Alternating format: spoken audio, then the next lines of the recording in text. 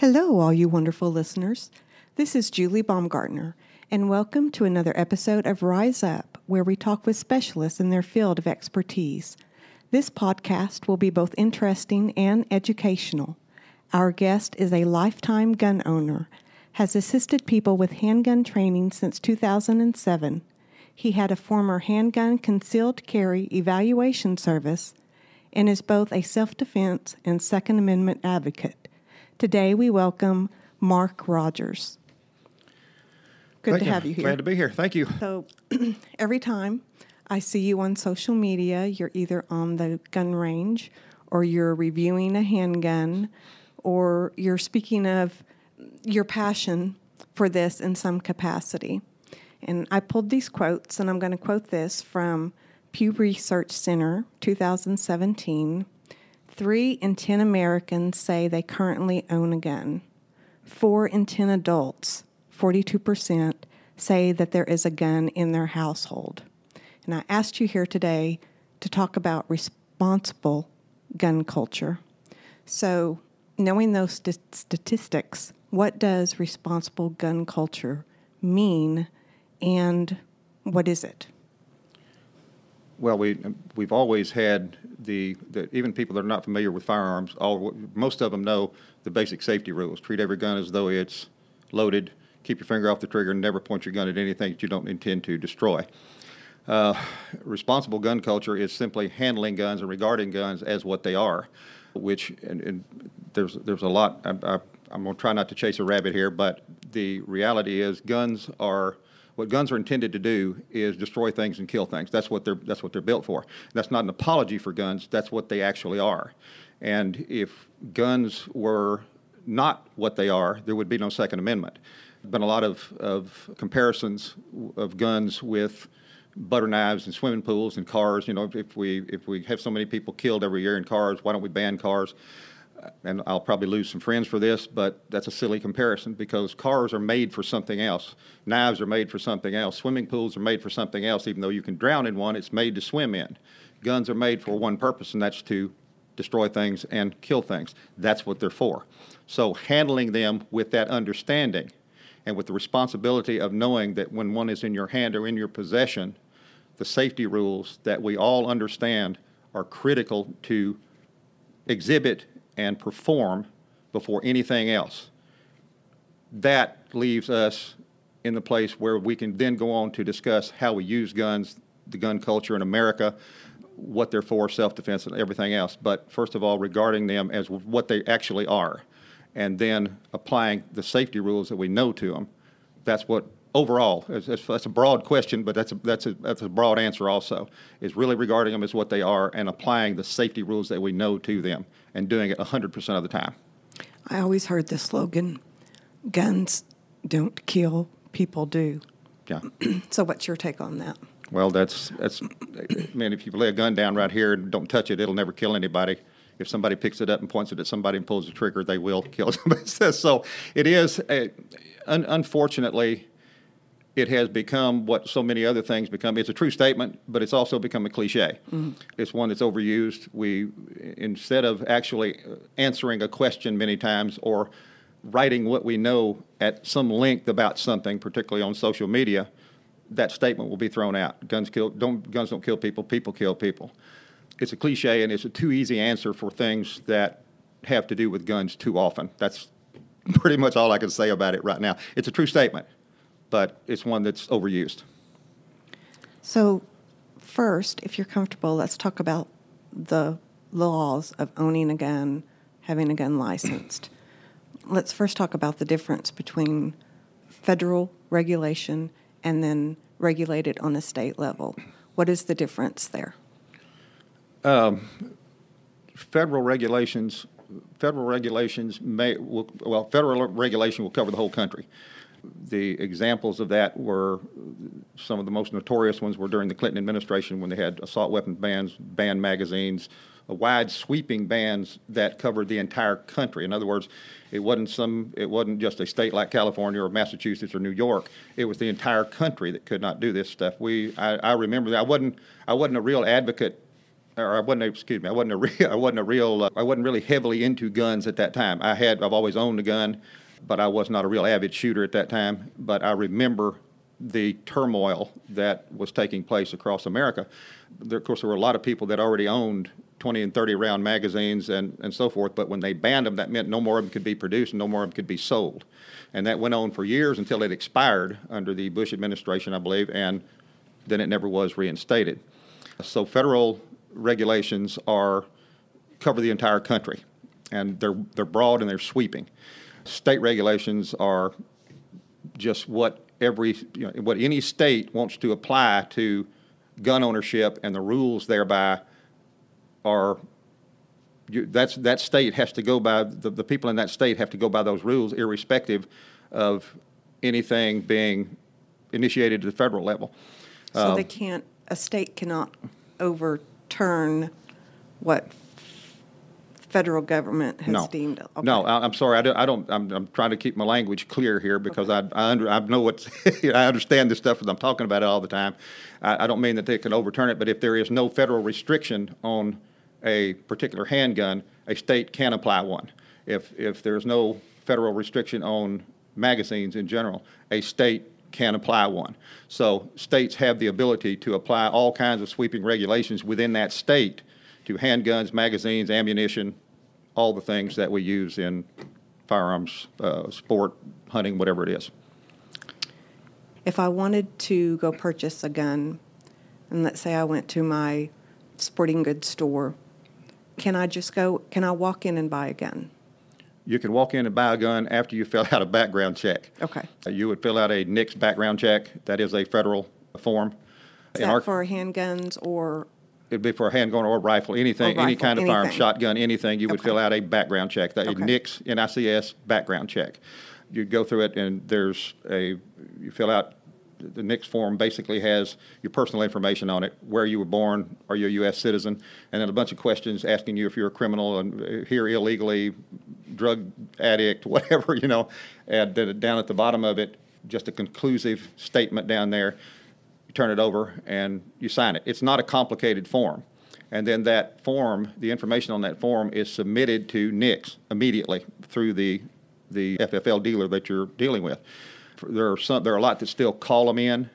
Others have computer systems that they can type all your information in, hit the button, and it'll immediately give them the okay. You can get an immediate okay on it, or there can be a delay, or there can be a denial. And all three of them have different implications. Okay means you can take the gun, pay for it, and walk out with it. Well, who would get a denial? Somebody who had a felony on record is under some indictment for some kind of domestic abuse. There are checks and balances within people's mental diagnosis. If anybody has been adjudicated mentally, I forget the wording that's actually used, if they've been adjudicated mentally ill somehow, it's not ill, it's another word they use, but if there's been somebody who has been committed by a court to a mental institution or to a hospital because of a mental issue, that could stop it also. So all of those are in the mix there. How old do you have to be to own a gun? Does that vary by state? It varies by state. Some of them have put to own a handgun. Say in Arkansas, not to own a handgun, but to buy a handgun, you have to be 21. You can buy a long gun, a rifle or a shotgun at 18, and then different states have different regulations on that. I'm not sure on as far as federally. I think a handgun you have to be, and I may be wrong about this, but I believe you have to be 21 as far as buying a handgun federally, and that carries over into all the states because it's already a federal law. But some states have changed the 18-year-old purchase of a rifle or a shotgun to 21 now because of all the controversy that you've seen. So. Well, speaking of controversy, okay, so they do a background check. What is the contention right now? They want more in-depth background checks, or? You're talking about as far as people that are protesting guns in general want more? Yes.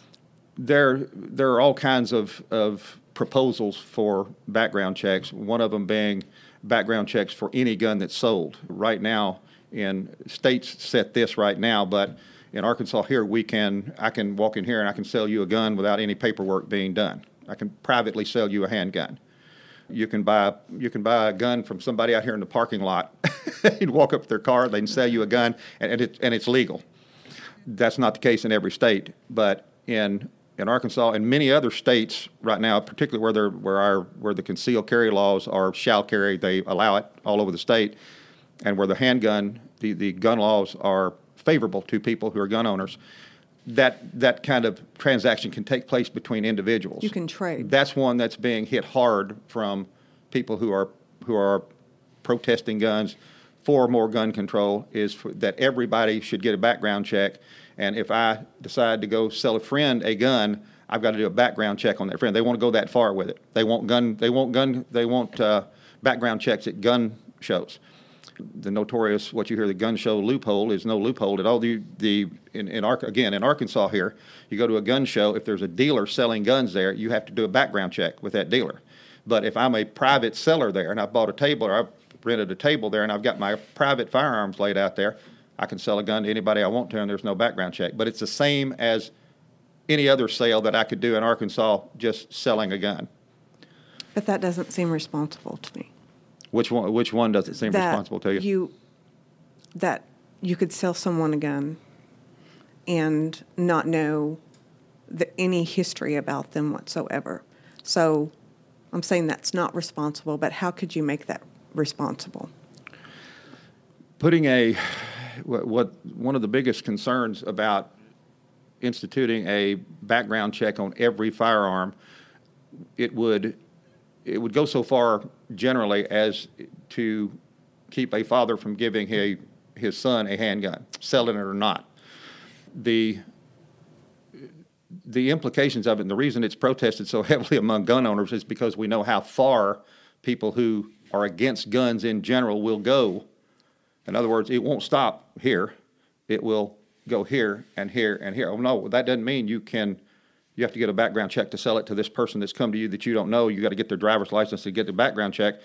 Wait a minute, you can't give it to your son either. You can't hand one to your daughter. You can't give one for a birthday present. You can't pass it on to somebody else that you know okay. Well.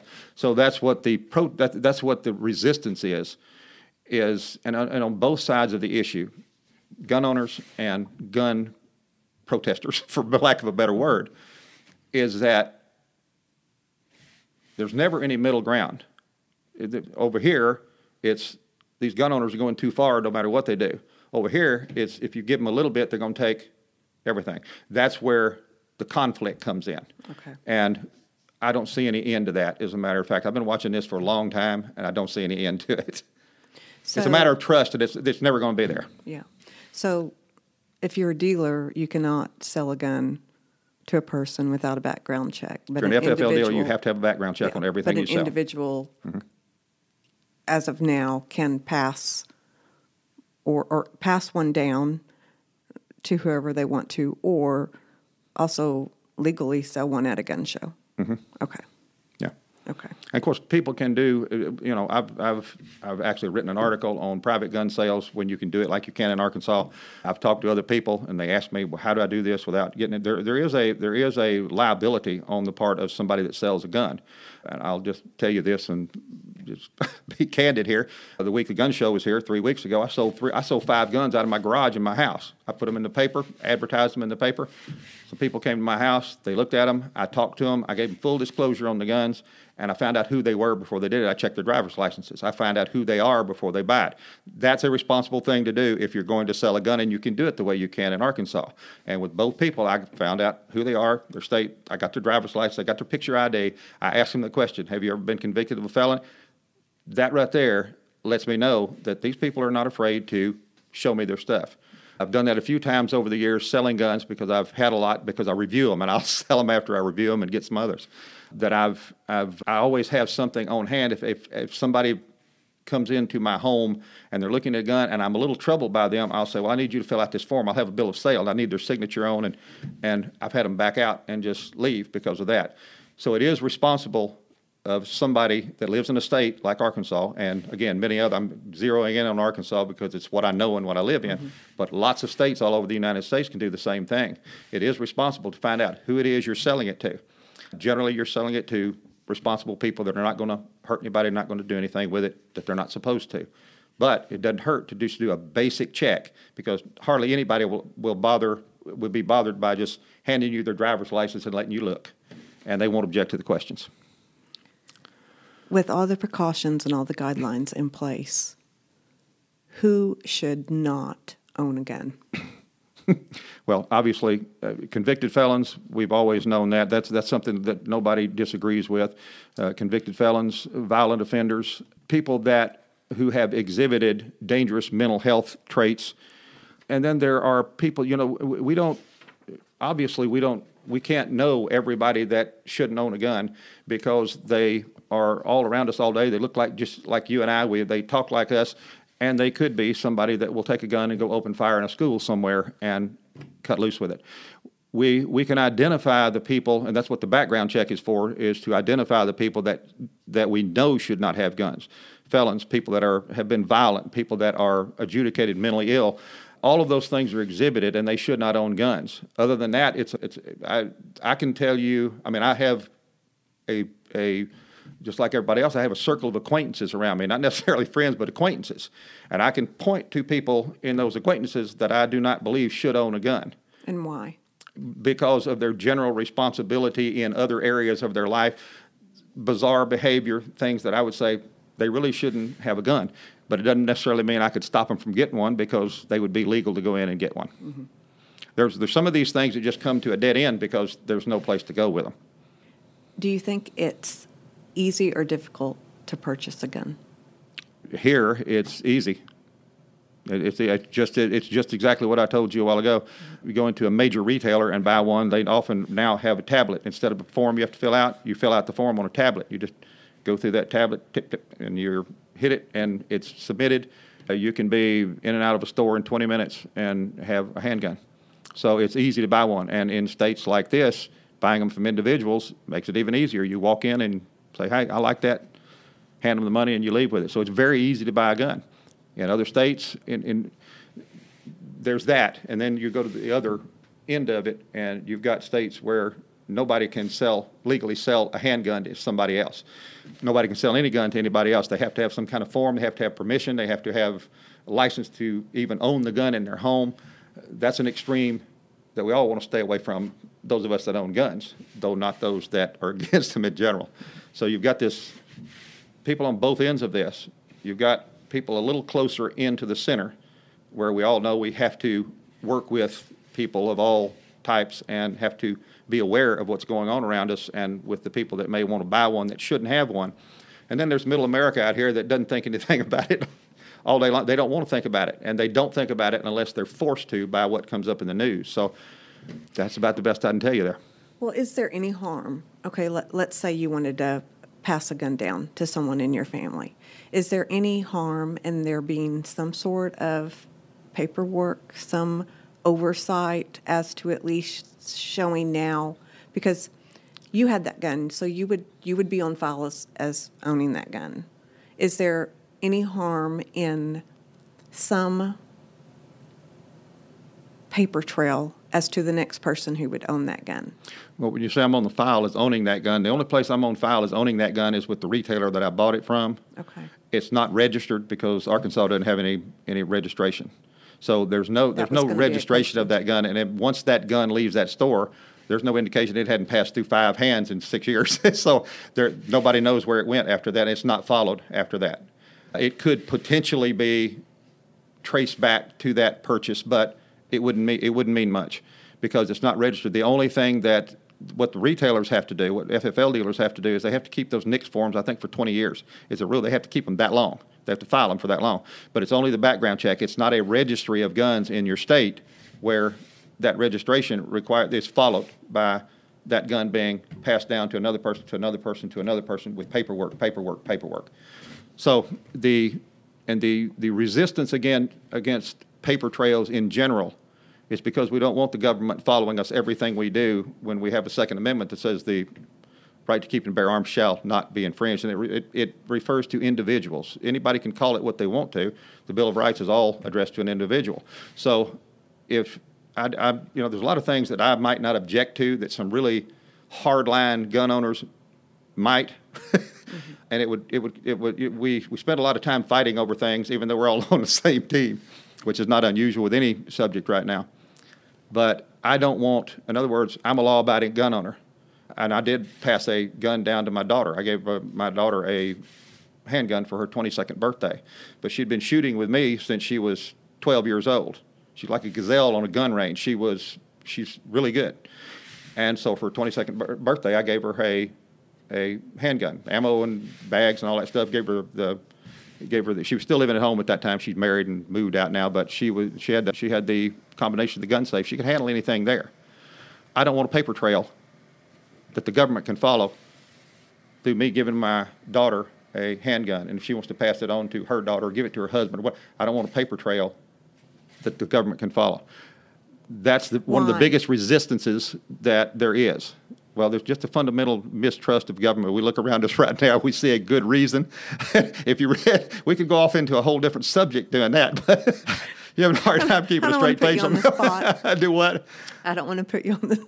No, put me on the spot, no problem. That's okay. I mean, there's a fundamental mistrust of government, and because government's going to change hands, we know that in one segment of government, there will be every effort to disarm us. We had in the recent primaries, people standing on stages going, hell yes, we're going to take your AR-15s. Yes, we're going to take your AK-47s. People up there saying, we're going to come get those guns. We're going to buy those guns back. No, they're not going to buy them back. They're going to confiscate them. That's what confiscation is. And we have no reason to trust a government that may at any time shift hands. It shifts hands back and forth. In my lifetime, I think I've only seen, I don't know, I can't even remember a time where I've seen a president and both houses of Congress in power when an election took place, that 2 years later, at least one house of Congress did not change hands. That shifting tide can be 1 minute where we're safe doing what we're doing and we're okay and we don't have people that can reach in and grab what we own and take away rights we have. And the next minute, we could have a horde of government officials coming door to door now and confiscating what we have and what we should be free to own. So mistrust of government is right up there at the top of the heap. And again, I don't see that changing either. I just know it's quite the debate with people. And so, I want this to educate people. And I have you here because you're the expert in this, especially in the state of Arkansas. There is a Second Amendment that protects the rest of everything in the Constitution. It protects us against a government that would become oppressive. This was from people who had come out from under an oppressive government and had bought their freedom with many lives. And when they said the right to keep and bear arms shall not be infringed, that applied to individuals. The whole Bill of Rights applies to individuals. And guns are what they are. That's the reason that the Second Amendment was written. And those guns, in the hands of the right people, protect everything else that we have and do as Americans. So we don't need to apologize for guns, but we need to acknowledge what they are. And within what they are, which is something that is a deadly machine designed to destroy and kill, we need to make sure we're applying every safety rule available and implementing that with everybody who touches a gun 100% of the time. And from there, we go on to talk more about gun culture and responsibility, but it starts with acknowledging what they are and being as responsible as possible with those in applying the safety rules that we all know. Well, federal laws, of course, are implemented by Congress. The Senate and the House of Representatives and the President, and things that are signed into law. When they pass a law concerning firearms, it's sweeping. It goes across the United States. Can't be overridden by states, unless the state just rebels and tries to secede or something. Under normal circumstances, it can't be overridden. The most dramatic example of that was back during the Clinton administration, and it's still the one most talked about, when there were what they called assault weapons bans, which covered a long range of firearms. and the notorious magazine bans. Anything over 10 rounds it can no longer be, they can no longer be manufactured, and they can no longer be sold. Now, there were, of course, millions of Americans that already had 20 and 30 round magazines. They didn't have to get rid of them, but no more of them could be manufactured and no more of them could be sold. And that law ended, it expired during the Bush administration. It never was reinstated. But that was one of the notorious bans that no matter what anybody did, that was a sweeping ban that covered the entire nation over a few issues, but they were big issues, and no state could override those. On the other hand, for outside of federal law and anything that's been implemented federally, all states can implement their own regulations and laws concerning handguns, ammunition, rifles, shotguns, whatever. They can adjust the ages that people can purchase handguns. All those things can be adjusted and can be controlled by every state, including who can own one, whether you have to be licensed to own one, whether you have to be licensed to conceal carry, whether you conceal carry without, all decided by states. And in some states, like California, it's not just the state that decides, it's the localities, which is horrendous for gun owners. And in New York, the same thing, because state law may say one thing, but give a county sheriff authority to override that and make a decision based on what he thinks about whatever situation somebody's in that wants a handgun or a rifle or anything. So it's a confusing monster. It can become a confusing monster. So any state can implement its own laws apart from federal law to apply to that state only. In states like this where you can sell guns, people can come from across state lines and buy handguns, but they can't come from across state lines and go to a retailer and buy a handgun from a federal licensed dealer. It sounds bizarre. No, what? Repeat that. They can't. Okay, here's a retailer over here. I've got my hands. Here's a retailer over here, and here's an individual. A person can come from Oklahoma into Arkansas and come over here to this retailer that's an FFL dealer. They cannot go in there and buy a handgun because they can't cross state lines and buy a handgun from a FFL dealer. But they can go to this individual's house and they can buy one. I know that's somewhat bizarre, but that's just the reality of it. What NICS follows, what the federal background checks, it follows everything through FFL dealers. And then, of course, you got to keep in mind there are a lot of states that have different laws that regulate that to some degree. Some of them don't allow it at all. Some of them allow you got to have a license to have a handgun in your possession. It may take you a year to get that. There are all kinds of state laws and state regulations, but what you got to really be careful of if you do a lot of traveling, you got to be careful driving from state to state because you can break laws easily in some states where the next one Oh, I didn't even think about that. Yeah. Okay, so let's talk about, we may come back to that, but what is the difference between owning a gun and do you have to have a license to own a gun, and is that the background check versus conceal and carry? Do you have to have, I'm sorry, I'm not sure. Like you can have if you purchase a gun, you can have that gun in your home, but you have to have a concealed and carry to carry it on your person or in your vehicle? That's according to what state you live in. Again, I mean, Okay. We're in Arkansas. I know people are going to see this from other states and so forth, Right. so I'm trying to keep it out as broadly as I can. In Arkansas, now, you actually do not have to have even a concealed carry license to carry a gun. There are still advantages, and some will say there's some disadvantages to getting a concealed carry license. You can still get them. There's still value in them. Some will argue that about what that requires you to agree to.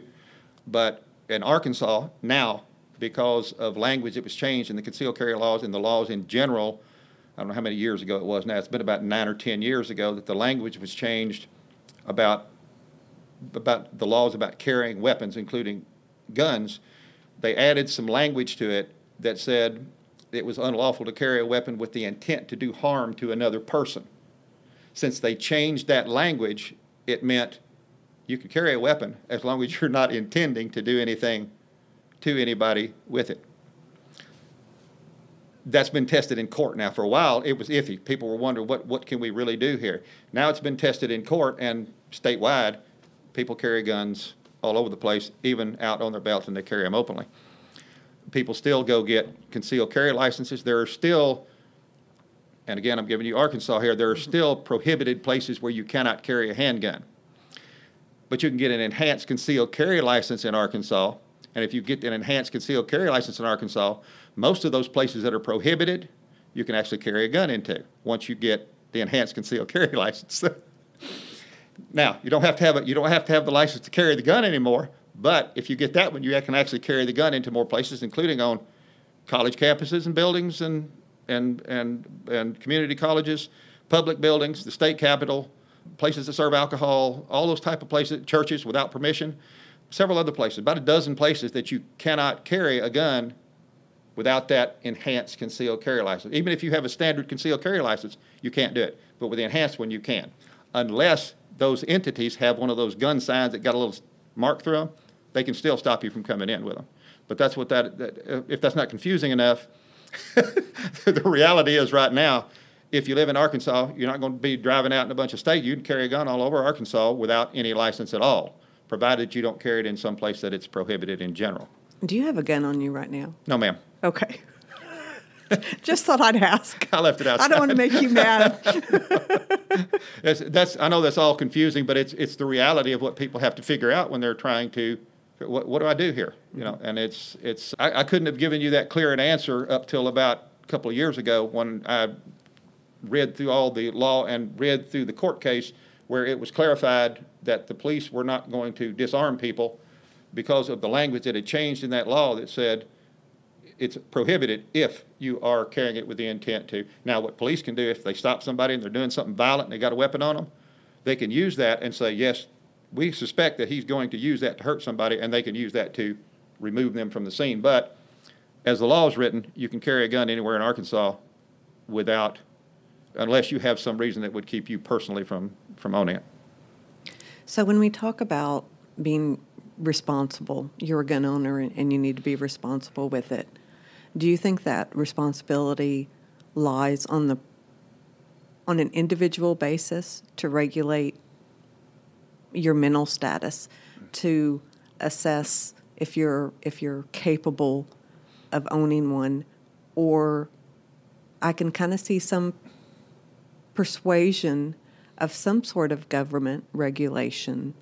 I kind of see both sides of the coin here. And I know the Second Amendment, you have the right to bear arms, but I don't think everyone should bear arms. Clearly. Well, I mean, so what are the solutions to the controversy our nation faces in this? Solutions to the controversy? Mm-hmm. There's not one. I wish I had a different answer to that. There's not one, because we don't. You can go so far with the discussion that you begin to talk about security over freedom. And when that happens, security is generally going to lose. Well, of course, we're living in a world now where I'm not really sure about how long that's going to last, but at this point so far, security is going to lose, because the entire founding of this country, it's been based on people giving up some of the most profound things in life to secure freedom and liberty. And so there has to be reasonable security to keep people that are proven to be violent, proven to be mentally ill, proven to be felons, criminals, from possessing firearms. And those need to be enforced, and they need to be enforced strictly, which too often they're not by states. On the other hand, when you try to go too far with that, you go reaching over into, say, well, couldn't we do this and couldn't we do this? How far do we go before liberty is just cut off? And that's where the controversy really lies, is there's not trust on either side of the issue. Because we know over here on the pro-gun side that the anti-gun side over here is going to reach for everything they can get. If a law is passed, if two words in that law are a little bit unclear, they'll use it to grab everything that they can grab from people who are lawfully owning guns. On this side over here, we got people that say, "Oh, you need to leave us alone. We all need to be able to own machine guns." Yeah, it can go wild on both sides, but there's no trust. There's no trust. There's no trust at the extremes. There's no trust in the mainstream of both of these groups of people. And then you got middle America over here is trying not to think about it every day. They're forced to when they see something happen. What I've emphasized over the years to gun owners is we have some rights. I want the rights, but I also have to recognize the responsibility about what I do and how it's going to affect all these people over here if I exercise this right and it hurts somebody over here. Know when to show responsibility, even though you're glad to have the right to do something, doesn't necessarily mean you should do it. 67% of gun owners say that they own a gun for protection. That's their number one reason. And then you can break that down further, and then you have 38% who are hunters and 3 to 10% who enjoy sport shooting. Northeasterners likely to own guns, 16% say they own a gun. In the South, 36%. Midwest, 32%. West, 31%. So Northeastern is probably, well, everything else is kind of equal except Northeast. And why do you think that is? And there's also why do I know? Why do I think it is in the Northeast? Mm-hmm. Least likely. And there's also some things where, well, this may clarify it. Rural areas, 46% are gun owners. Suburbs, gun owners? Mm-hmm. Suburbs, 28% are gun owners, and urban, 19% are gun owners. So it almost is maybe that has to do with hunting. It has to do with access and use too. I mean, people in heavy city areas, heavily populated areas in cities, don't have the opportunity to get out and actually use them, right. Shoot them. People in rural areas, like we've got all over the place here, can step out in their backyard and shoot a turkey. So that has to do with use. As far as the areas of the United States that have the percentages of in the Northeast, I'm sorry, I'm clueless about that. I really don't know what that is or why that is. Well, in 2/3 of the current gun owners, 67% had guns in their household growing up. So it's almost like you're either acclimated to from what was in what you were accustomed to growing up. Yeah. You're acclimated to either be pro-gun or against gun. And that's true. I mean, people that I know, and you look at states that have a high percentage of firearms, like we do, Oklahoma, Missouri, all of them around this region, several states here. You got large rural areas. People grew up with guns. They grew up hunting. Me, there were no guns in my household. That came about when I was about 21, 22. I took an interest in shooting, handguns. It was the days of Dirty Harry, and I wanted a Magnum, so I got some revolvers and I started reloading, and I shot for a few years, and I had a gun or two. Always had a gun or two, up till about 2004 when I decided I would really start shooting and so forth. But I didn't have any in my house, though. That statement is accurate from my experience. I know people that I talk to often. I know a lot of people that shoot now, and I've shot with lots of people over the area. They've grown up like they were born with one in their hand. They don't think anything of it. Yeah, they don't think anything of it. It's just part of everyday life. Mm-hmm. We talk about the statistics and all of the things that are going on and all these rural areas and who's responsible and so forth. Most of us that shoot and do it a lot, and we are people who really want to I want to exercise responsibility. I can't tell you I never make a mistake because I'm human. I want to exercise the greatest responsibility possible when I'm in possession of a gun and I'm shooting, or even when I'm not, if I'm just presenting guns to somebody some way and showing them how to do something. I want that responsibility to be really emphasized as to safety and what you've got in your hand and how you handle that and how you regard it when you talk to other people about it. I guess we all have acquaintances, we have friends, and then we have close friends. And in my circle of acquaintances, I probably know personally 200 people that shoot. They have guns. That doesn't mean they shoot like I do all the time, but they shoot some throughout the year. They shoot regularly. I have some friends that I've shot with quite a bit over the years. We meet on the range. We don't run around together all the time, but sometimes we get on the range. They shoot. They own multiple guns. Then I have close friends. We get together and we shoot. We talk guns. We came up doing the things we've done for the last 15 years, running a group that for 4.5 years where we had all kinds of shooters together. We taught people from 6-year-olds to 80-year-olds how to shoot guns. We had all men, women, all levels of shooting. None of those people have ever hurt anybody. None of them. For all that, in all that 200 I'm talking about 200 there. Sorry, I just hit the microphone. For all those people there, none of them have ever hurt anybody. None of them want to. They're all responsible gun owners. They're safe gun owners.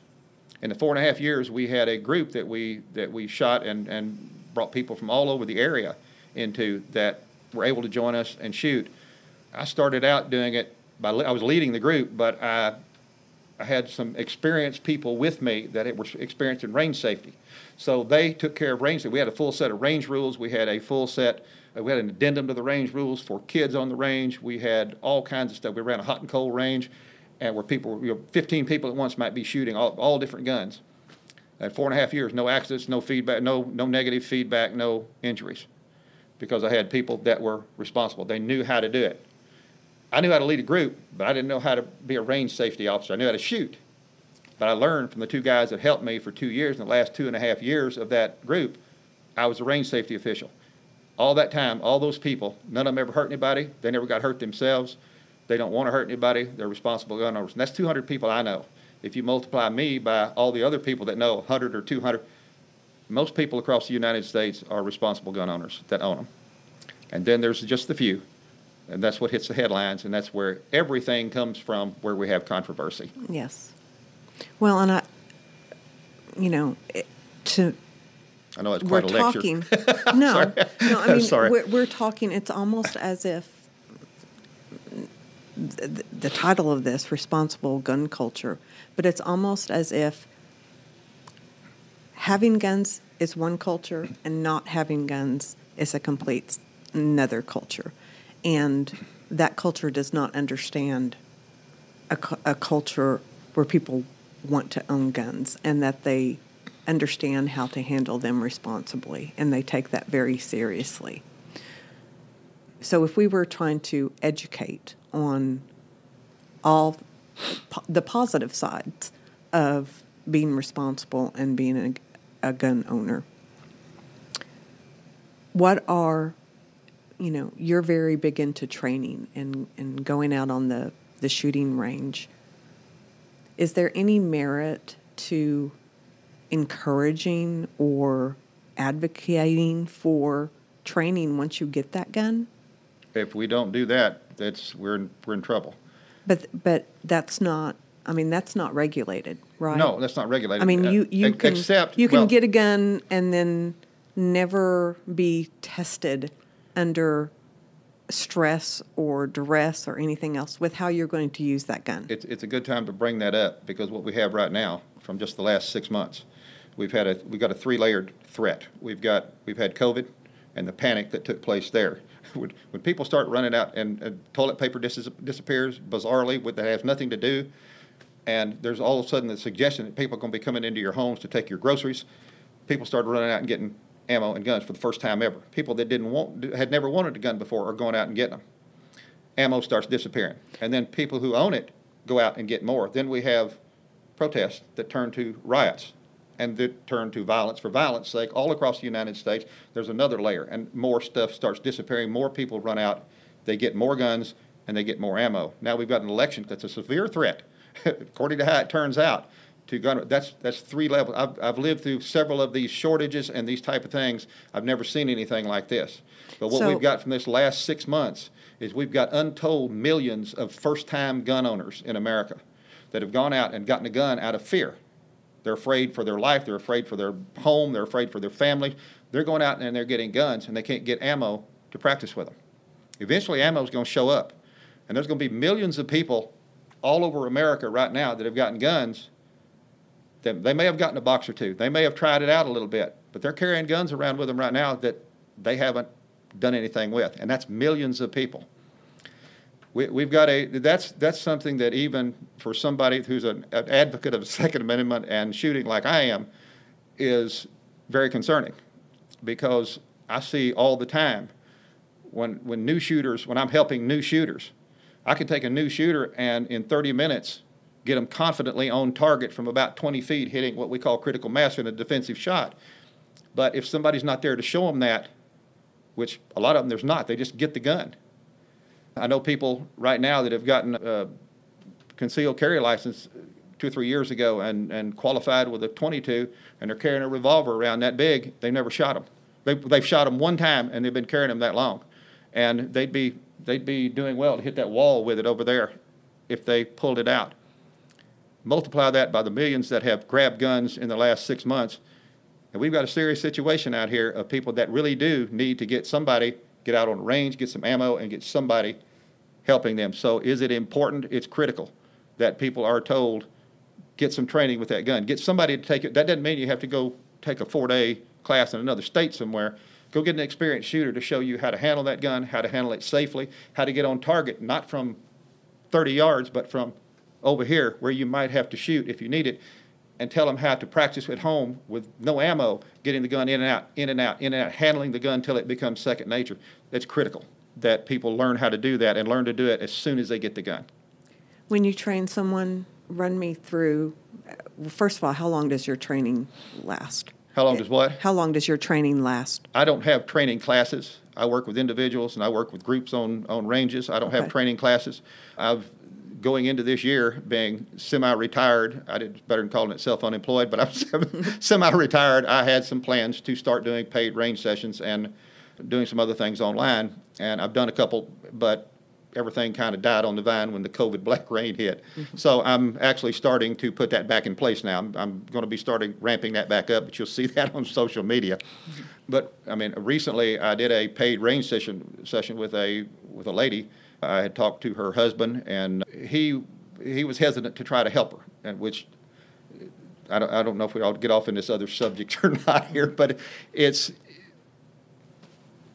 Let me jump off just for a second here, and then I'll talk to you about this. Let me talk to men for just a minute that have a wife or a girlfriend or daughter. Is not to assume what they can or cannot do for them with a gun. I can't tell you how many times. I worked for a large retailer here for about 4 years, and I was in a team lead position with manager responsibilities, which put me authorizing and completing firearms and working with people with firearms and telling them what to get and how to get it and how to use it in a holster. And I can't tell you how many times I'd stand at a gun bar with a man standing there with his wife, telling everybody at the gun bar what she needed while she stood there and did this and never said a word. And he had never seen her shoot the gun. I'll try to stay calm while I talk about this because this is a big one. I've written stuff on this. I've done videos on it. But I did back to this, what I was talking about. I did a paid range session with a lady that her husband, I talked to her husband 2 or 3 times. I didn't meet her, but I talked to her husband 2 or 3 times. He told me what she would be able to do and not do, which looked pretty grim from what he told me. She wouldn't be able to handle the gun. He had given her. She had never pulled the trigger on a live round. She'd never shot before. He wants to learn how to shoot, but he didn't want to do it. So he had given her a 40-year-old full-size .357 Magnum revolver to be her gun. That's you can tell by what I'm trying to say. Mm-hmm. I can't even get out what that is. He said, she's little. Her hands are too weak to handle a semi-automatic. She'd freak out if she handled it. All kinds of things that just weren't going to work for her. She needed this revolver. And he said, I want you to train her, though. So I was working it out with him over the phone, and he would tell me, well, she needs to shoot out at 25 yards, no closer. I finally stopped him, and I said, look, if you want me to train her, I'll do it, but you'll have to let me do it. So we finally agreed to it. When I said that, he said, okay. So she met me at a convenience store, followed me out to a range, and we set up targets. I set up some targets. She brought her gun out. She had 100 rounds of .38 special ammo to shoot through this .357, and I asked her a couple of questions, first of all, because he had told me she's going to melt. She's going to come apart here. I asked her a couple of questions. I said, does this bother you, what you're about to do? And she looked at me, she said, no. Now, she probably weighed 95 pounds, hands about that long. And I'm looking at this gun, and I'm going, okay. Well, I said, I'll tell you what, let's do. And I put 2 rounds in it. I brought it, I said, aim at the side of that hill right over here and just shoot the hill. She said, what do you want me to aim at? I said, nothing, just shoot the hill. She shot it twice. I showed her how to grip it and just basic stance stuff. She got up there, shot it twice. There was no response from her, no reaction. She put it back. She's like, now what? I said, are you okay with that? Yeah. She got on that gun, and within 20 minutes, I started her up that far from the target because people don't realize how fast. You show somebody they can get on target even this close, it does something mentally that just really gets them enthusiastic. She shot right there. We made one little adjustment to the sight. She backed up to about 3 steps. She backed up to about 15 feet. She backed up to about 21 feet. That was about 20 minutes in, and she was hitting a target that she would have passed her concealed carry license for. With somebody who was supposed to melt and wasn't going to be able to hold the gun, was going to throw it down, all these things were going to happen, but she had never fired before. In a few minutes, I had her over. I put her on, let her shoot some steel. Shot it from 21 feet. Hit 6 out of 6 on a steel silhouette. She backed off a little ways. And I said, I'll tell you what I'm going to do. I'm going to back up here. I said, you just shoot from wherever you want to. Before she was done, she was backing up. And the last thing she shot a cylinder full of ammo from that gun. She shot 6 out of 6 on a silhouette at 50 feet. And this was somebody whose husband thought she was going to just melt under the gun even firing one time. Was her training critical? You bet it was. Somebody needed to show her how to use that gun. By the time it was over with, she wanted to get her concealed carry license and wants to join a local gun club. As far as he was concerned, he wasn't going to train her. He was going to hand her off to somebody else, get them to do it, and hand her a revolver that looks absurd because those guns are. She shot it in double action mode too, which is a long, heavy trigger pull. That's the hardest thing in the world to control, and she controlled it through that whole range session. Small as she was, and small as her hands were. So assuming something. So you can purchase a gun and not have any class on the safety, gun safety, or training. Right.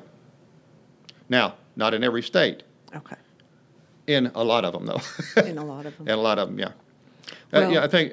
Let me just in mentioning off states. You got California, Illinois, Massachusetts, New York, a few others that you have to have a basic training class before you can apply for a license to own a gun in those states, which the gun laws are very prohibitive in those states, so they lock it down pretty tight. But in most places, you can go in and buy a gun without any kind of training. Well, and it sounds like, unfortunately, if you live in one of those states where you're not allowed to have a gun and you go to a show and buy it from a private individual and take it across the line illegally, it sounds like that you're in a disadvantage because you won't get training for that gun in the state because you're not supposed to have it. And that's dangerous, or it sounds dangerous to me. There's never going to be a time where we keep liberty and have perfect safety with guns. That's all there is to it. What you hope that people seeing a podcast like this will know once they get done is, if I get a gun, I got to go do something with it, and I got to train with it. I need some training. There's tons of great training. You can go on YouTube now.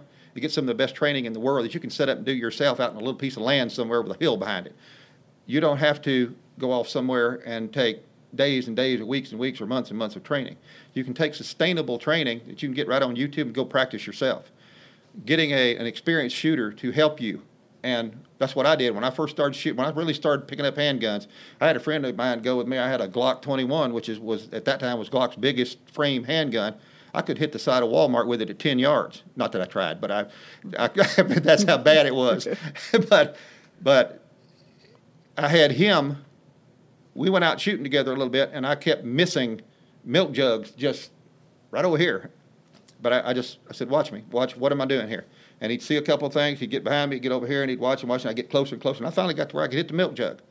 And today I can hit milk jugs. So you progress as you go. But having somebody just come along with you and watch you, show you how to use it. I knew how to hold the gun. I knew gun safety. I couldn't hit anything with it. With most people, you got people going out that are first-time handgun owners right now. A lot of them don't know what they're doing with the guns. And there are lots of those people that have never wanted guns before. But they're out there now, they've got them, they're new, and ammo is short. In fact, it's almost non-existent at this point. So it's an opportune time to talk about this. And if anybody, seeing a podcast like this gets anything from it, the controversies are there. The fights between these two groups are there and are going to remain. The balance between liberty and safety and liberty and safety is there. It's going to be there.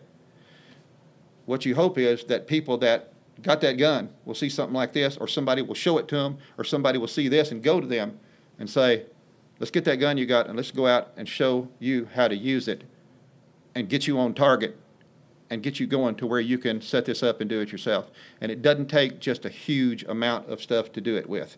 You can do it with a very little bit of ammo. You can do a little bit of practice and do it with just dry fire around your house in a safe direction in a safe place.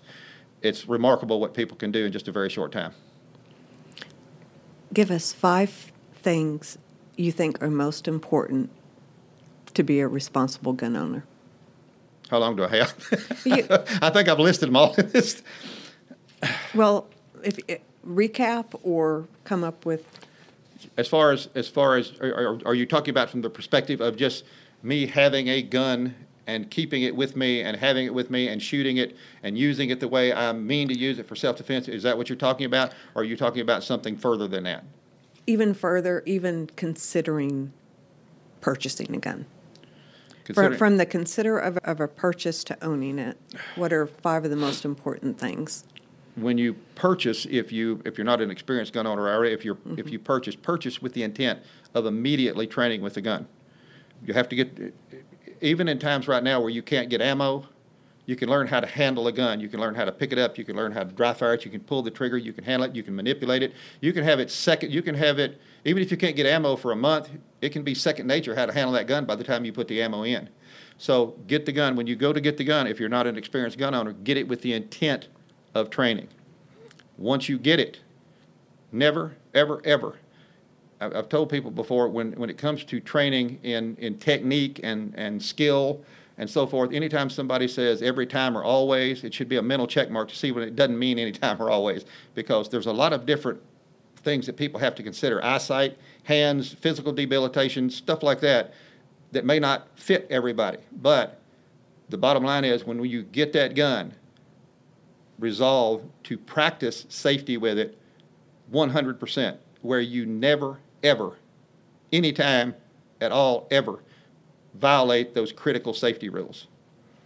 Once you learn how to shoot that gun, if you're going to carry it, do something besides stand and shoot at paper with it.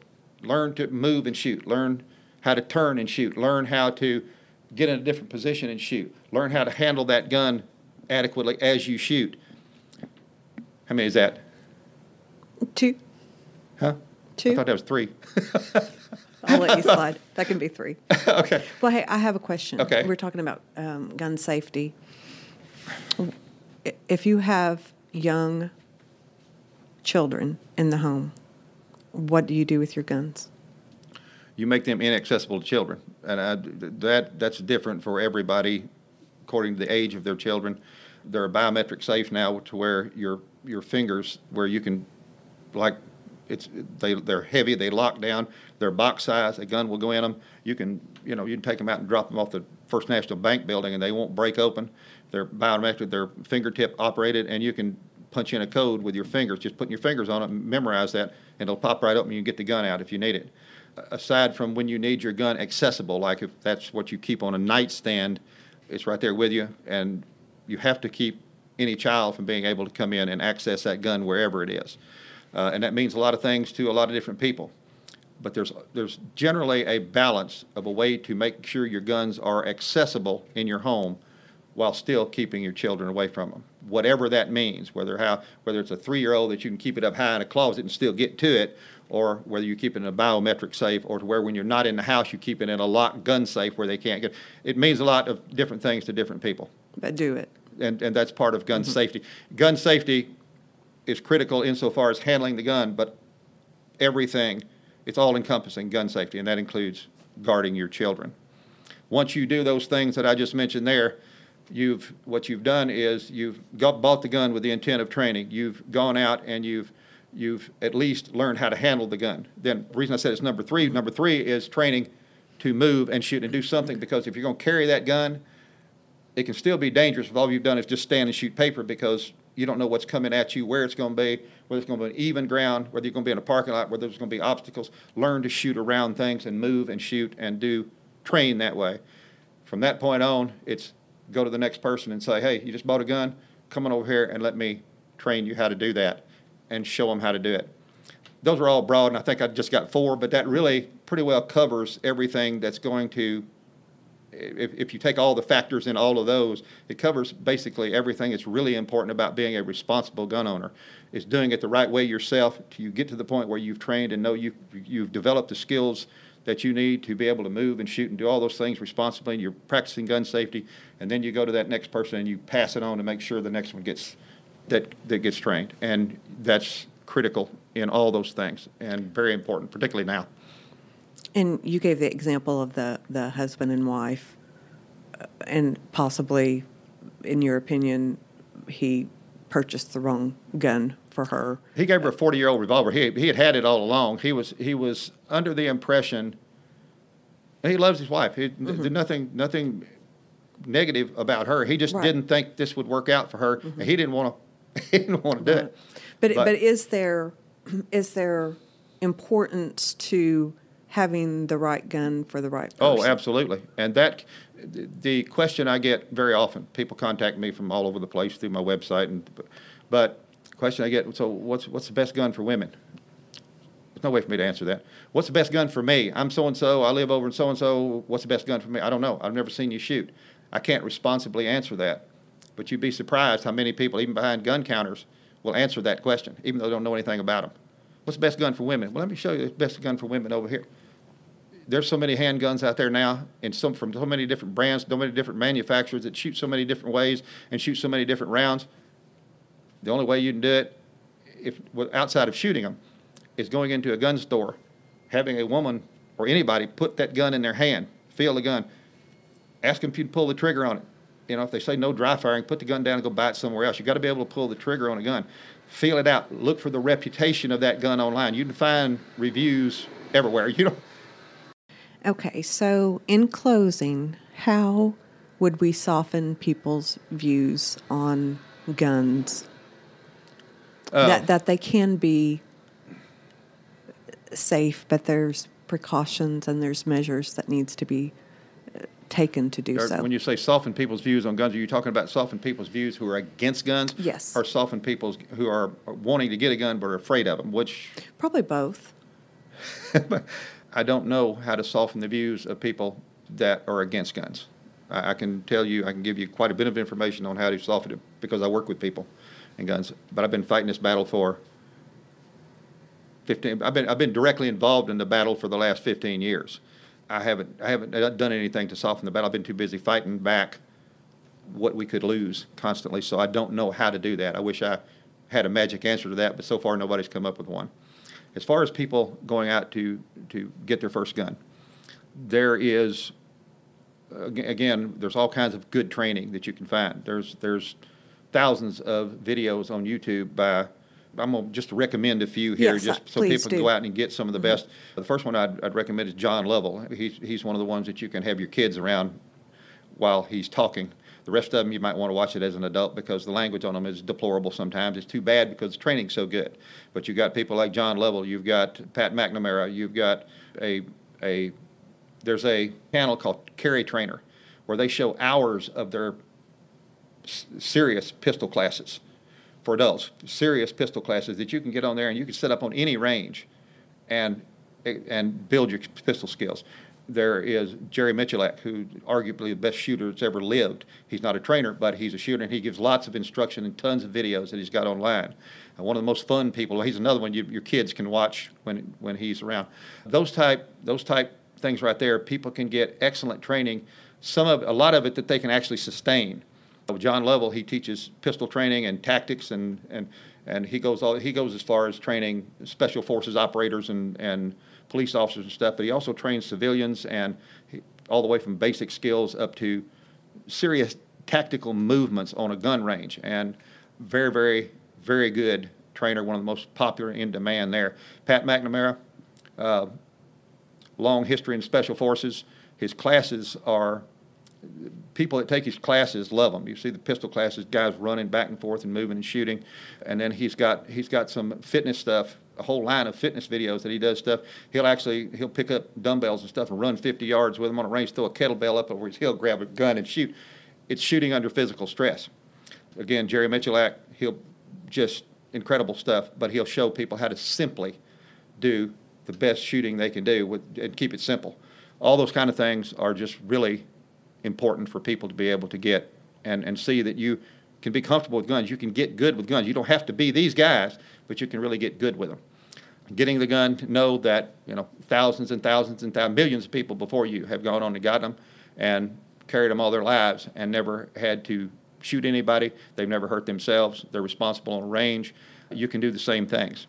It's a matter of getting it, understanding the safety rules, getting the instruction you need, working the gun till it's second nature to you. And if you want to get comfortable carrying a gun, do what I did. I took a Glock 22 when I first started carrying a gun, and I was going to put it in an inside the waistband holster. I got it ready to fire, took the ammunition out of it, and carried it for 2 weeks with no ammo in it. So I found out that gun was not going to do anything. If I didn't reach in and pull the trigger, it's not going to do anything. And so I've been carrying them for 15 years inside the waistband holsters, and that's been with about 30 different handguns that I've tested and carried besides that one. So getting comfortable is just doing it, just like anything else. Is getting it in your hand, doing it, and it really is important to have an experienced shooter with you. Most people know somebody who has experience. What they want to make sure of is that experienced shooter is as good as they need to be to just show them how to do things safely. So responsibility is gaining experience. Yes. That's the bottom line. Yeah, and getting comfortable with it. Mm-hmm. Getting comfortable with it is going to be using it. You got to put it in your hand. You got to get it in your hand. You got to get used to it. You got to feel the gun fire, and understand that everything a gun. And when you fire a gun, the recoil is a natural response to the gun. That's what makes it work the way it's supposed to. It's not going to hurt you. We, in the group that I mentioned a while ago, we had, my daughter was included in that. She shot with me since she was 12 years old. In that group, we used to have 14 and 15-year-old girls going out with us shooting 9mm pistols, 40 caliber pistols, 45s, 357 Magnums, and handling it just perfectly and on target. And we were able to teach them how to do that. They had competent shooters around them showing them how to do it. But it's a matter of getting out, getting on the gun, and shooting. And you can't account for everybody's personality. Some people, I did a video. Of course, I keep telling you I did a video. Mm-hmm. I do a video on everything, but I've done a video on how emotions affect new shooters. And it's dramatic. You can take two people that are essentially the same in size, ability, physical ability, healthy, give them both the same gun. This one over here may shoot it 6 times with no emotional response, get on target. This one over here may shoot it and come to pieces because of the effect of the recoil. Doesn't hurt, but it's the emotional and mental response to it. So, but it still is a matter of getting it in your hand and doing it and having somebody come alongside of you and getting the training you need. Doing it, though, is what makes you comfortable. If anyone has questions or wants to look at some of your videos, what's your website? Everything that I've got labeled online is the Christian Gun Owner. That's what I've been known online as for the last 15 years or so. The Christian Gun Owner website, there's a contact form on there. Down at the bottom of the right sidebar, it says contact. Click on that and fill out the form, and they can send me the message there. Also, my YouTube channel is Christian Gun Owner. If you go into YouTube, type in the search bar, Christian Gun Owner channel, mine will come up. All my videos are in there, and I have a Christian Gun Owner Facebook page, too. So, again, you can type that in there. My stuff will come up, and I link to a lot of my videos and articles from that page. Plus, I put some posts on there for that particular group that follows that page. So any of those ones you can comment on. You can send me a message through the contact form on the Christian Gun Owner, which is probably the most efficient. They want to ask me something directly, and then they can watch the other stuff by getting there. Sounds great. Thank you for being here. I thoroughly enjoyed it. I like talking about guns, and I enjoyed this. Great. Thank you. You've been listening to Rise Up with Julie Baumgartner. Thank you for listening today. Rise up and let's be the best that we can be, and listen to this podcast that will both motivate and educate. Thank you